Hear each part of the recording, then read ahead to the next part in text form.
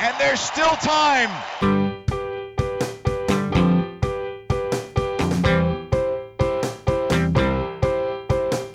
10 minutes left. Yeah, but there's still some time. It's not the final score. We need more than the numbers we're given. Show us you live and breathe the game. You're more than a name. That's what we came for. We can bring you more than the score. Every story. Let's take this thing off of the field into the real world, away from the numbers,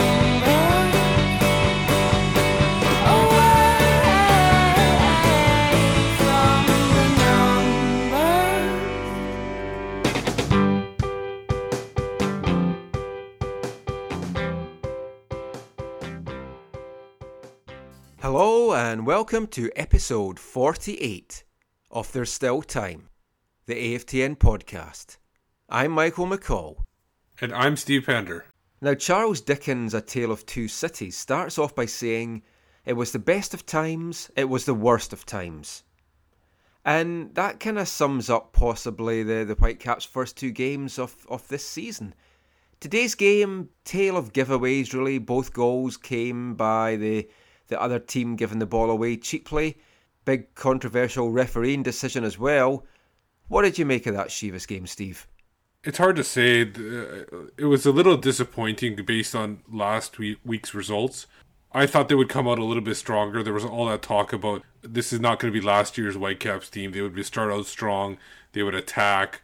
They would not they would play the same way they played at home as they were on the road. I don't know if it was... I don't think it was the coaching, because that's what Robinson kept saying, that he's going to do that. I think it was the players falling into bad habits and reverting back to last year. And I personally think a lot of it is the heat getting into their heads. All the talk about the heat, and they're thinking that they got to, they got to conserve energy during the whole 90 minutes.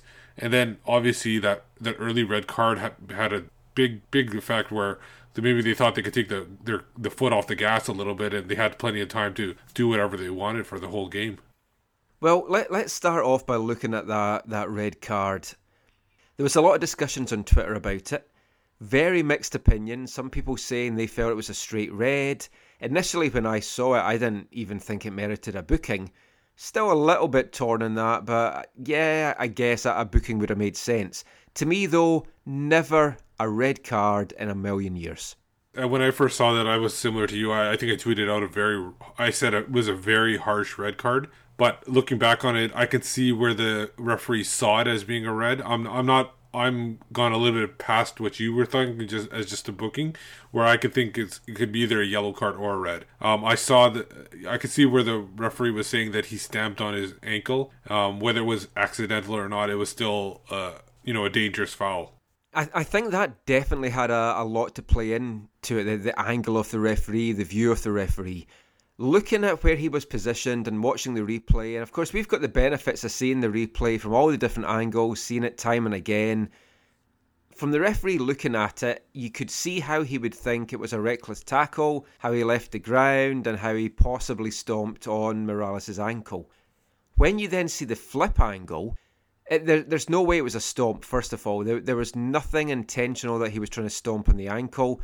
His foot came down and it completely missed Morales. When you see the camera from that side on, there was no contact at all between Pelletieri and Morales' foot. Nothing at all. It looked so close, it was like there was barely an inch between them, but he didn't make any contact at all with Pedro. That was obviously put the Whitecaps in a big advantage there. And the funny thing is what we thought was going to be an advantage turned out not to be that advantage. In fact, the Goats basically took over the game after that and dictated play when it should have been the Whitecaps who were looking after it. I looked at the stats. For the majority of the 30 minutes after that foul, the Chivas actually controlled possession and dictated play and moved into the attack and obviously scored that goal near the end of the half. Yeah, I thought Chivas played really well with the man down. What needs to be said as well, straight off the bat, It was a horrible game of football. The opening minutes were really pedestrian. Things livened up obviously a little bit when the sending off happened. But overall, looking at the whole game, the whole 90 minutes, it wasn't a very exciting game of football. It wasn't a good advert for MLS. Chivas looked really good at times. I know we had this discussion before we started recording. I think a draw was a fair result. And I kind of almost feel that Chivas were a little bit hard done by. I know you don't think they played excellently. I know they didn't. But I think with the man down, they did really well. They had the Whitecaps on the run a few times. And there was a couple of opportunities where they could have gone 2-0 up. And that would have been like lights out for Vancouver. Yeah, especially in the second half. But before we get to that, I do agree with you that Chivas, one thing I'll say is Chivas did defend well. But I just don't think they really did much to create. The goal that happened in the first half was basically on a poor giveaway by Rio Coker, and then some, I think, bad defending by Jay DeMerit, who had, once again, a really poor game, in my opinion, at centre back. Yeah, I thought DeMerit had a terrible game as well. Obviously, I'm a little bit biased because I don't think DeMerit should be in the team and I don't think he should have been re-signed. But he's here now and we'll support him while he's here. But we'll not be afraid to be critical just because he's the star name and he's the captain. He had a poor game today. Let's look at that Chivas goal. And the giveaway from Rio Coker, it was terrible. But Rio Coker's performance in general today was quite poor. He had a really poor game. And it was no surprise when he was substituted. And then it transpired that he'd kind of had a cold going into the game.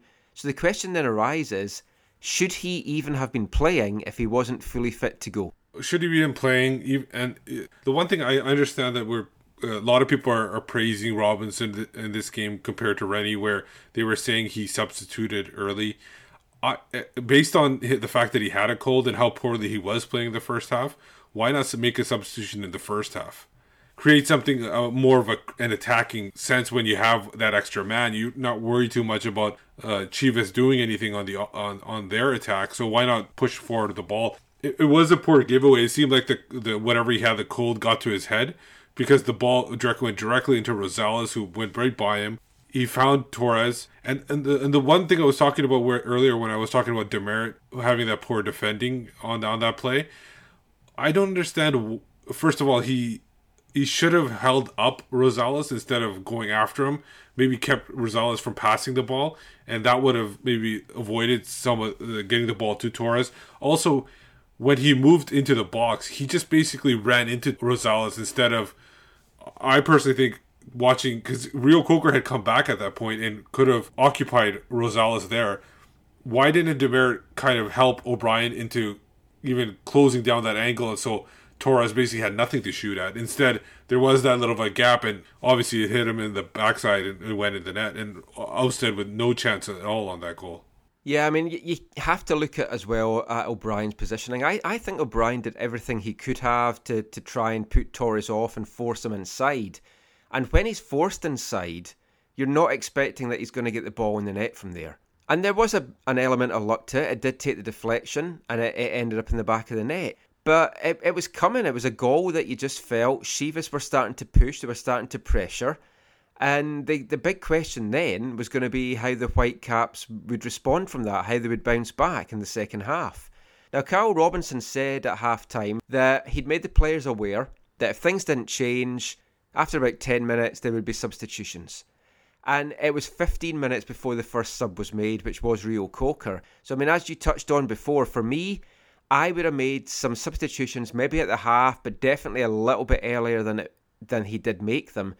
Whether it would have had any impact in the game, we don't know. But when you look at the subs that did come on, especially Kekuta Manneh, that changed the whole game. Essentially, yes, he changed the course of the game. I thought one thing he did was he ran at the defenders. I know you commented during the game that he would give away the ball too easily, but he made those defenders honest where they couldn't press high. Like there was a point where the back line, the midfield, and Torres up there were so compact in that final third that the Whitecaps couldn't move anywhere. So you had to have somebody running at those defenders to maybe keep them back on their heels. and nobody was able to do it. And Mane did that once he got on the field. I thought he was very effective. But even before he came on, that's where you were talking about earlier, where Ousted came in and it came up big on that save from Barrera in the 52nd minute. And I thought that basically saved the game for the Whitecaps from getting a point out of it. Yeah, that was another, to me, mistake by Demerit. Now, when you watch the replay, it's questionable. Was he fouled by Torres? Did Torres jump into him and put him off? For me, it was just a normal challenge. They went for the ball. Should Jay even have committed to that challenge to try and win the ball in the air? Or should he have tried to let it bounce and take control of it there? Either way, he then slipped and he let Torres through. And if it wasn't for Ousted coming up big, then yeah, 2-0, game over for the Whitecaps. And to be struggling like that against 10 men was just very disappointing. No, that was my exact point too. I sometimes I feel like Demerit gets too overly aggressive in the balls in the air.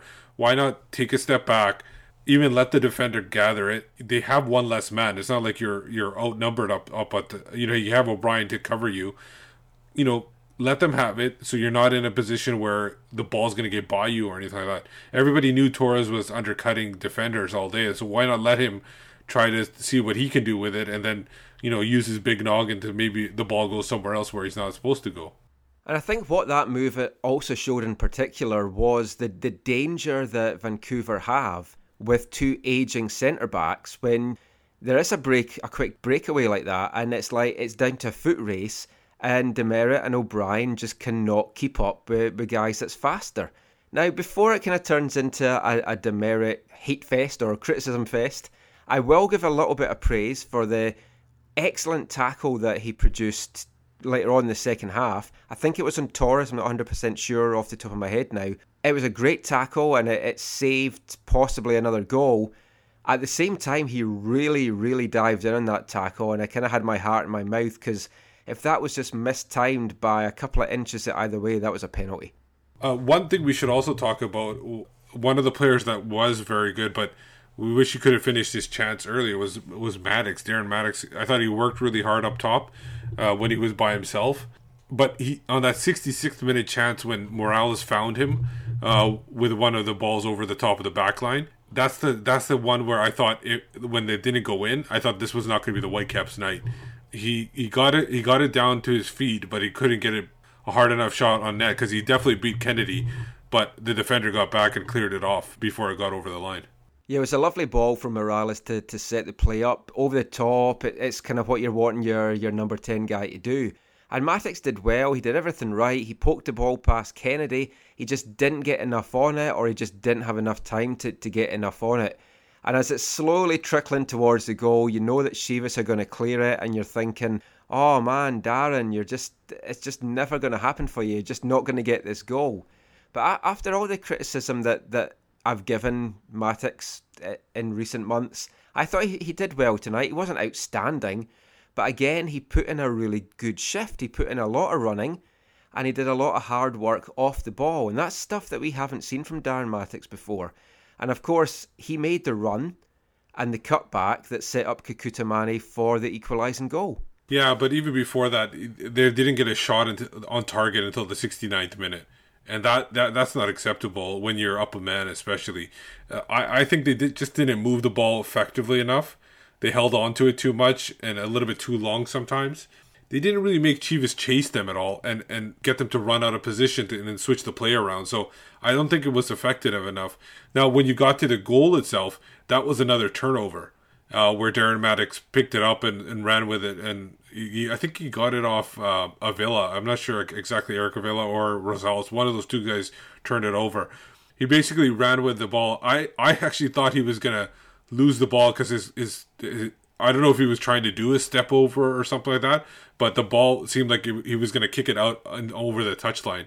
But he was able to finally control it, cut it back, and Manneh easily slotted past Kennedy. A well-deserved goal by a guy who really changed the course of the game, like we said earlier. Yeah, the Whitecaps had a lot of success up that left wing after Manneh came on, and like Avila was caught out a couple of times. Manneh had one which he had just hit over where he just like cut inside and just left him for dead. So that there was a lot of scope there to try and attack up the left and to get Jordan Harvey sort of attacking up the left. And we won't touch on this too much just now, but that is also an area next week against New England. From watching their game at the weekend against Philadelphia, which I'll come to a little bit later on when we do our musings section, that is another area up the left where they can really attack. So getting that practicing in the second half could work in really good for them. But I thought Mattocks did well with the goal, and Manny took it and finished it coolly and calmly. And of course, Manny's performance when he came on won him man of the match. And the question now is, does he get the start next week? I think he deserves it. I know a lot of people are saying that he's still recovering from his back injury. I think he's proven that he has recovered from that at this point. He was effective against New York in the little time he had there, and in the extended period he had against Chivas, he definitely changed the game. I think he does deserve a start. I personally think that they missed Tybert, one of the guys that didn't start because of a hamstring injury, because Tybert would have worked hard and got the ball back and would have chased the ball and been on the ball and everything like that. I think they missed him a little bit, even though nobody was really expecting the team to miss him. Tybert's injury today certainly helped Carl Robinson with his selection headache. He didn't really have to wonder then who he was going to drop to get Morales into the team.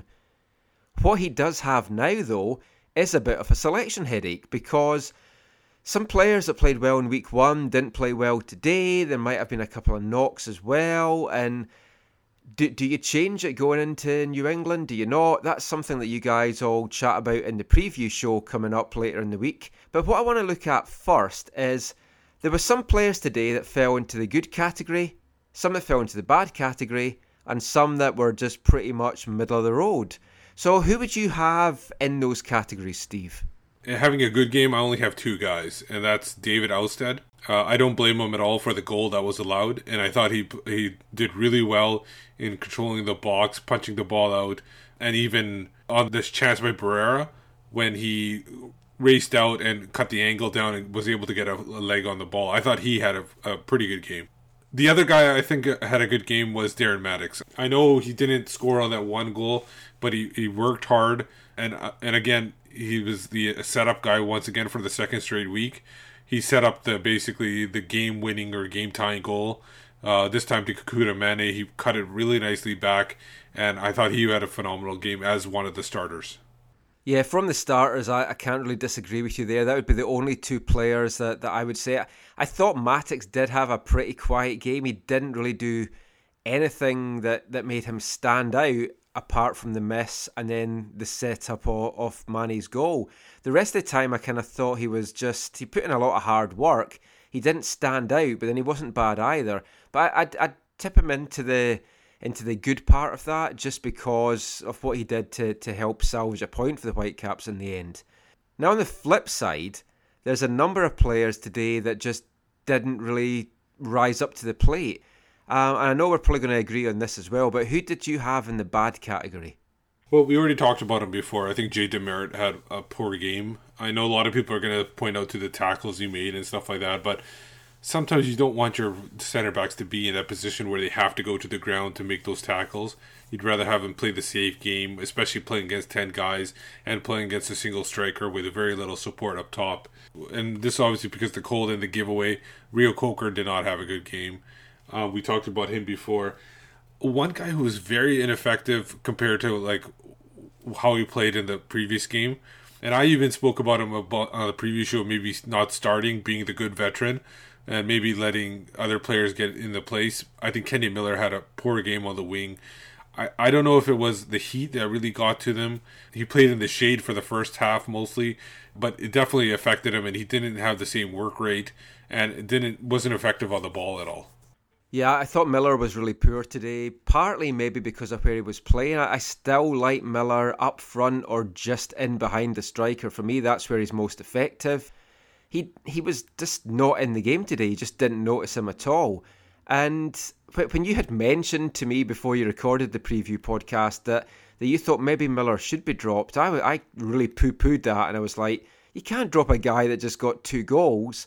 But, you know, maybe if he had been dropped and you had a bit of a younger and a bit more pace in there, maybe it would have done something. On the other side of that, though, Miller, Mattocks, all the guys really did not get any service at all. And when Manny came on, he had to do everything himself. He was like a one-man wrecking machine because there was no one else that stood up to the plate and was creating service. And that was our big complaint last season, that the Whitecaps just didn't have enough service being provided.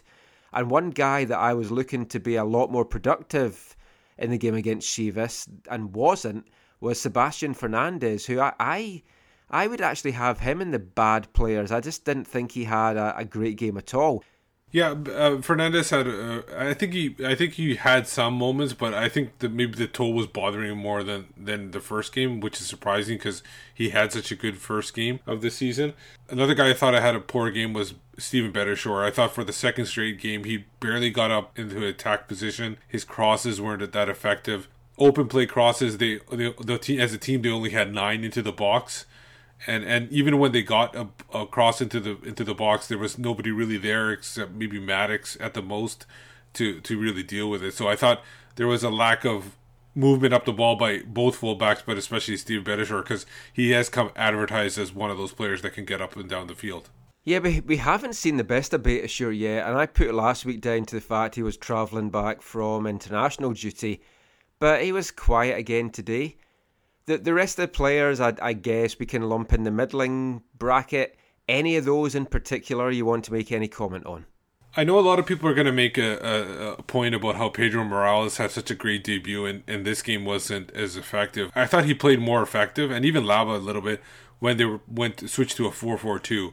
For some reason, when he was playing up high, he seemed to be ineffective. I think guys like Minda and McNamara, when both of those guys were up there, they were closing him down a little bit. When he got to a 4-4-2, he was getting more support from Lava, and I think that's when he made that play to Maddox in the 66th minute. So I think he wasn't as bad as people might point out because of the high expectations I had after the first game. The thing is, you can't expect these players to have fantastic games week in, week out. It's just unrealistic. It's just not going to happen. I did think Laba was quite quiet today, but again, DM role, you're not really wanting him to stand out too much. In the second half, when he pushed forward a bit, though, he was right in the middle of the action and doing the role that Rio Coker had kind of done a lot of last season. So I thought that was good. So before we move on from the game, just a quick word, Steve, about what you thought of the subs and the impact that they had today. Well, obviously, we've already talked about Kekuta Manneh. I thought he was phenomenal in the game and changed the game.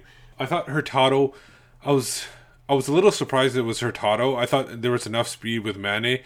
I thought a guy like Mosqueda might have been a better fit. There was one play he had where he had Miller to the right and Maddox in the middle, and Hurtado made the wide pass to Miller, even though Maddox had space right around the top of the box. I think a guy like Mosqueda, if he was in that position, would have made the pass to Maddox. And Maddox was visibly upset when the pass went over to Miller. Miller had no gas left in the tank and couldn't catch up with the ball. Christian Dean came on for Andy O'Brien. I thought he was effective and confident on the ball. And he showed the form that he showed in the preseason. I thought he was really good. Yeah, I liked Dean getting his first start. He didn't look out of place. There was the one moment in the second half where there was a little bit of misunderstanding in the box, possibly with demerit, but there was no biggie there, and the danger was kind of taken care of. But it was good to have him on the bench, and I think the versatility that he brings to the team, the fact that he can play at left back as well, it was great to have him on there. You have to think though as well, with Leveron now missing out and Dean coming in today, what is that going to mean for Carlisle Mitchell going down the road? And another player that was on the bench today and didn't see any minutes, Gershon Kofi. Are both of their days numbered in Vancouver? I don't think so. I think Mitchell wasn't selected it was because of the versatility that Dean offers. He to be a sub as a left back or as a center back. I think if it was a starting position where the player was going to start, I think Mitchell might have got the start ahead of Dean. For Kofi, obviously, there's no place to put Kofi in when you're down a goal. You had to. The guys they brought in, the two subs, first of all, were Hurtado and Manneh. Those guys were attacking, and then they had to use Dean for O'Brien because of the injury. So at this point, I don't see Kofi and Mitchell being an issue because they have gotten praised by the coaches about their work ethic and their training habits. But there's definitely some selection headaches ahead now for Carl Robinson, with the trip to New England coming up at the weekend. We won't get into that just now. Steve is going to be doing another preview podcast, recording it on Wednesday night. That'll be out Thursday morning, Thursday afternoon. So watch out for that, and that's where all the chat will be around that. So enough about the Whitecaps Chivas game. Let's turn our attention now to the rest of the MLS action in Week 2. It's time for the second of my MLS musings.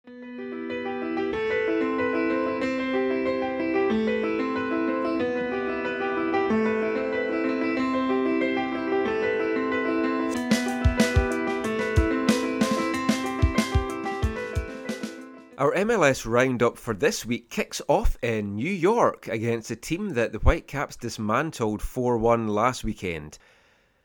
Now, on the performance from this game, a 1-0 draw with Colorado, New York aren't looking as strong as I actually thought they would be. I tipped them to win the East. They're not looking that good. It was a good point for Colorado, which of course obviously means it's a bad point for the Whitecaps. Not many teams from the West are going to go into New York and come away with much, but Colorado played well and at times looked a much better team. The Red Bulls didn't actually look that much better a team with all their top players in after them being rested in Vancouver. And for all the fuss that was made about the BC Place pitch, Red Bull Arena's pitch was in a horrible state. Lots of dry looking areas, and you could see where the heaters were trying to grow the grass, and I don't know why they make such a fuss about going to play in turf when their home pitch and grass isn't all that much better. Colorado actually took the game to New York for a lot of the first half. Deshaun Brown got a lot of heavy attention and was getting kicked all over the pitch. And one of the challenges on him actually got Colorado a penalty, and that was one which I don't think was a penalty at all. But Colorado scored from it and it equalised Henry's header, and a 1-0 draw was probably a fair result, but definitely a good one for Colorado.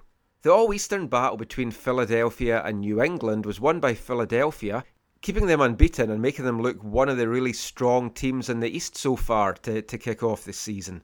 From a Whitecaps point of view, with New England getting faced next week, the New England defence really was a bit all at sea, and it was a bit of a surprise because they were so strong last year, had Defender of the Year, but they seem to be really struggling. Sebastian Letou grabbed the winner, and there was also a really strong performance from Zach McMath in the Philadelphia goal. It was New England's second loss, so let's just hope that they're not going to try and bounce back too soon and get the win next week against the Whitecaps. The big game on NBC was the game that so many people were looking forward to this weekend, Seattle against Toronto. Toronto went out early, 2 goals from Jermaine Defoe, and in an even bigger shock, Clint Dempsey scored a goal to pull one back for Seattle.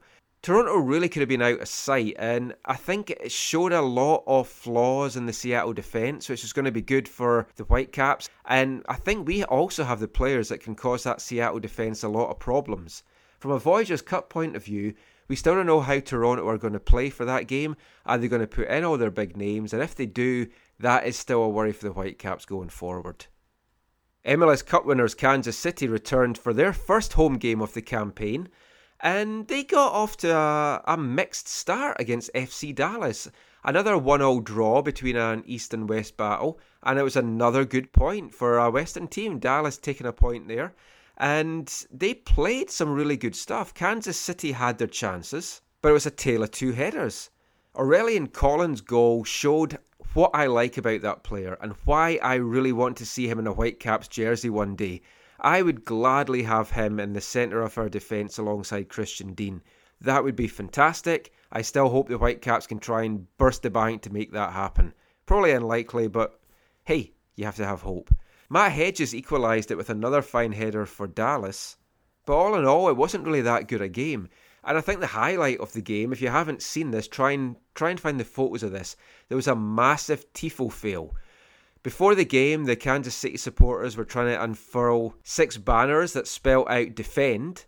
Now, first of all, the N didn't even deploy, and then for some other weird reason, they had actually mixed the second E and the F up, so all it really said was def. The second Canadian team in action over the weekend was Montreal, who headed to Houston and were on the end of a 1-0 defeat. And I'll tell you what, it's early days, but Houston are looking the team to beat in the East. I know they've had 2 home games, but they're playing some lovely football. Will Bruin's looking good. Brad Davis is looking good as always. Giles Barnes as well. I've actually got Barnes and Bruin in my fantasy team, and they scored me a lot of points this week. Houston are playing some really nice football, How they then do on the road is what we're all waiting to see, but for me, they're definitely the ones to watch in the East. The final game on Saturday night was also my game of the week. If you haven't seen highlights of this, try and find it. If you can even find the stream for it, or go on to MLS Live and watch the whole game. San Jose, Real Salt Lake, absolute credit to MLS. Fantastic game. 3-3 draw. Had a bit of everything. Also had those really annoying San Jose commentators that every time I hear them, I just want to go up to an axe and smash up their television gantry. They just drive me insane. So Lenny this, Wando that, Bushy. Be professional, guys. You really, really are terrible commentators. Wondolowski opened the scoring for San Jose. Beckerman replied with a long-range beauty that nestled into the bottom corner. And then Salt Lake took over and they went 3-1 up and they were playing some lovely football, looked really comfortable, looking in command, looking like another 3 points for them. Before, as always, San Jose fought back. 95th minute goal from Victor Bernardes. How many times are they going to do this? Do teams just not learn to mark better in the box? San Jose throw everything into it in the final minutes, and for all that I hate them, for all that I hate Lenhart, you have to give them credit. They fight to the end, and they just put in one hell of a shift, and I really just wish the Whitecaps would be like that more often. And apart from the Whitecaps game on Sunday, there was another game between Portland and Chicago, and that was a 1-1 draw. Won't comment too much on that game because I find it difficult to watch. MLS Live. MLS, an English language league in America and Canada. You cannot watch the game on MLS Live in English. You had to watch it in Spanish. Sure, the Spanish commentators give it a little bit more with all their over-exaggerations and their calls of the goal, but I like to sometimes have a game on and do something else, listen to the commentary as if it's listening to the radio, and you can't do that when it's in Spanish. It was just so annoying. But Portland fought back again, went another goal down. They struggled last season at the start and then they came good. Can they do it again? Can Donovan Ricketts save them time and again? He had another couple of big saves in this. Will Johnson missed a couple of chances, but then, hey, their Argentine did it again, got the equalising goal. Still no wins for Portland in 2 home games, and at the end of it all, that could prove huge. So that's my roundup of week 2 of the MLS action. We'll be back with another MLS musings next week.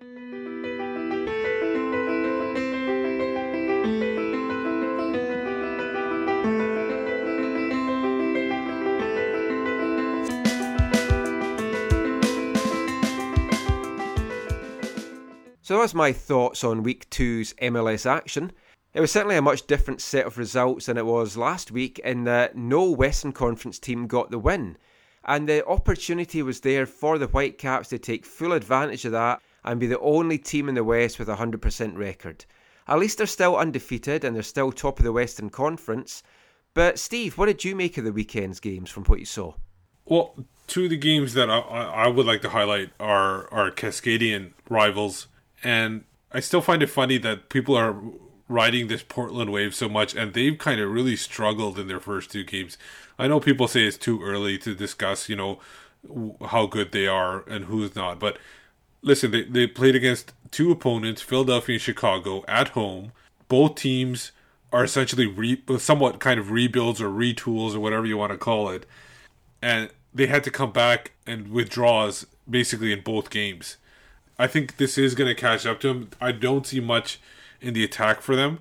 And they seem to make mistakes on the back end quite a bit. So I think this is going to be it's not going to be the greatest year that everybody's calling it for it to be for Portland. The Seattle game, I'm just amazed they struggled so badly. Jermaine Defoe obviously, is a clinical finisher like everybody was talking about. And you could tell that Michael Bradley's going to have a big thing. But the thing is with them is they're relying on so few players that if any of their top players get injuries, and a guy like Jermaine Defoe who's not used to the travel in North America is gonna be sore and not gonna be able to recover as much, and so that's gonna lead to injuries. That this team is gonna struggle if any of those guys go down, and that those are the 2 things I thought were most interesting about the weekend.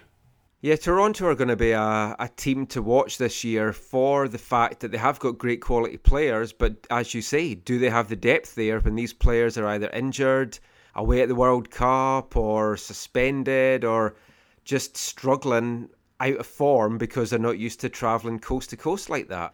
You also have to remember that Rob Earnshaw got off to a great start for Toronto last year. Obviously, he's not quite at the level of Defoe, but he's still a top quality player, and the travel started to take a toll on him, and we've seen it with other players that's come over from the UK. So that'll be an interesting one to keep an eye on. But what I would say is, as I said in my piece there, Toronto did look really good. It was really impressive. And at one point it looked like it was going to be a thrashing, and then they failed to kill the game off again. And is that maybe going to be the same story that they had before? So we'll see how that plays out. So enough of the MLS action for this week. Let's turn our attention now to football of a more local flavour in BC. Friday night was the latest battle of BC universities between SFU Clan and UBC Thunderbirds. UBC won the first game at the end of August 3-0, and it was the same scoreline on Friday evening up at Thunderbird Stadium. It was a really dominant performance by UBC. 2 goals from Whitecaps PDL player Niall Cousins won a penalty, and a third goal from Sean Einerson did the damage, and the Clan were just basically never in the game. It was a really comprehensive win for UBC. We spoke to head coach Mike Mosher after the game just to get his thoughts on the win, look back at the Thunderbirds' back-to-back championships last year, and what the future might hold in store for some of his top players, like Niall Cousins. Here's Mike Mosher. Thunderbirds are go.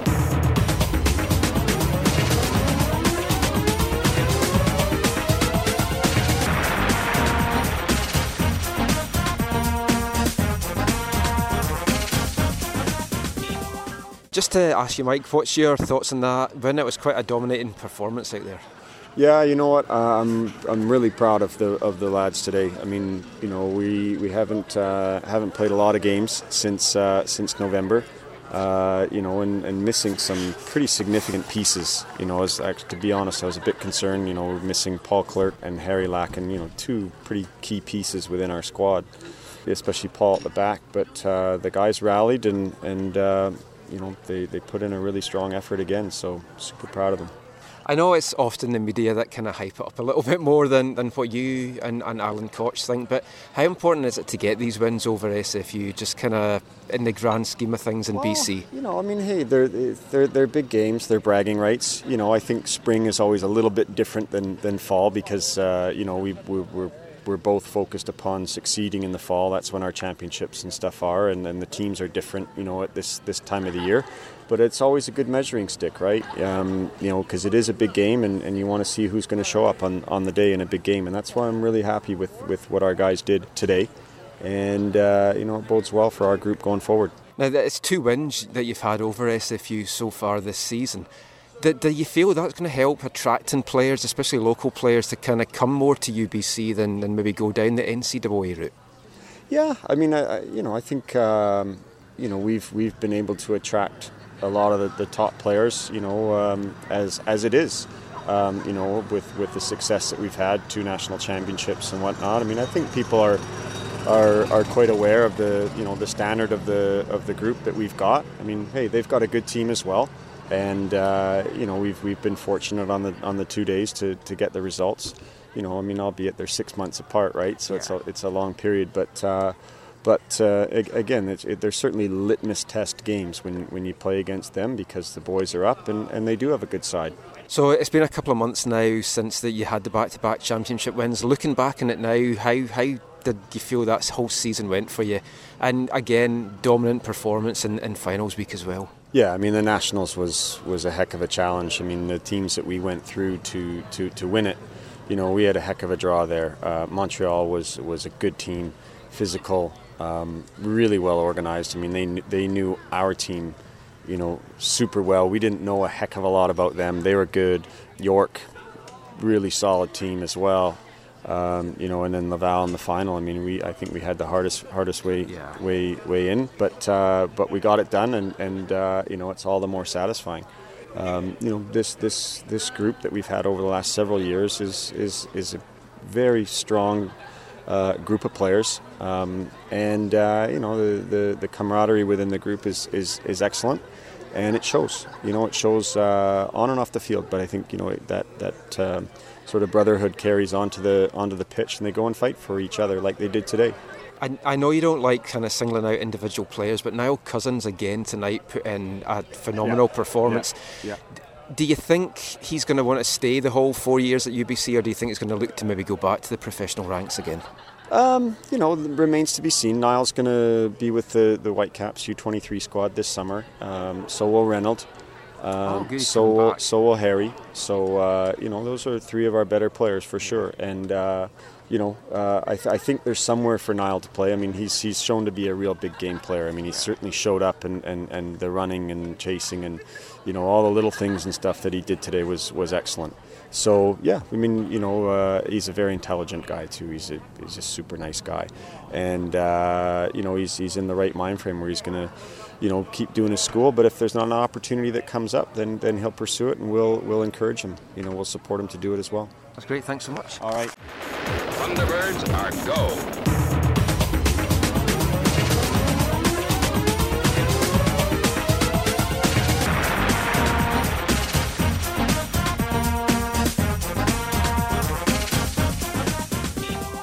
So that was Michael talking to head coach of the UBC Thunderbirds soccer team, Mike Mosher, after the 3-0 win over SFU. And it's good to hear, Michael, about the return of guys like Niall Cousins, Harry Locken, and Reynolds Stewart to the PDL team. Those three guys really, put a good stamp on the team last year, and it's good to see those three strong players coming for the PDL season next year. Yeah, I'm glad to see all the guys back. It's going to be a good PDL season. Obviously, we still have to hear who else is going to be in the team, but we'll bring you full coverage of that over the season.